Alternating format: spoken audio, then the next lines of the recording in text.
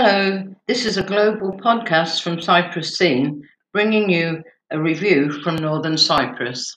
By Richard Beale. Esentepe sit proudly on top of the Oxaad 2 League after a hard-fought win over Çanakkale youngsters. Details: Esentepe U23 Çanakkale TSK U20. Sunday, October 17th, Oxaad 2 League 1, Esentepe Erdal Barut Stadium. Esentepe maintain their unbeaten start to the season, consolidating their top of the league position with a record of played 5-1-5, goals scored 14, goals against 0, 5 matches 450 minutes without conceding a goal. Victorious Esentepe under-20 team celebrate their win.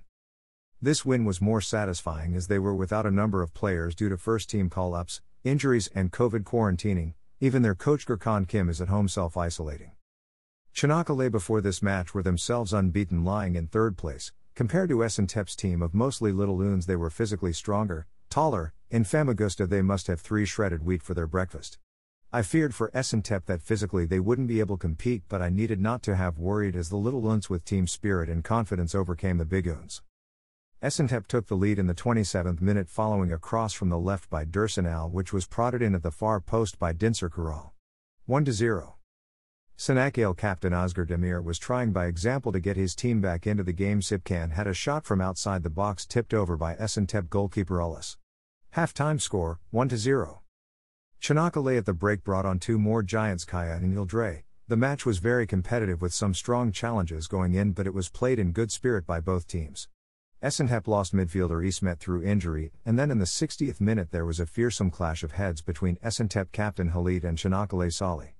Both players received cuts to their heads, with Halit coming off the worse. After lengthy treatment he was eventually carried off on a stretcher and then on to hospital.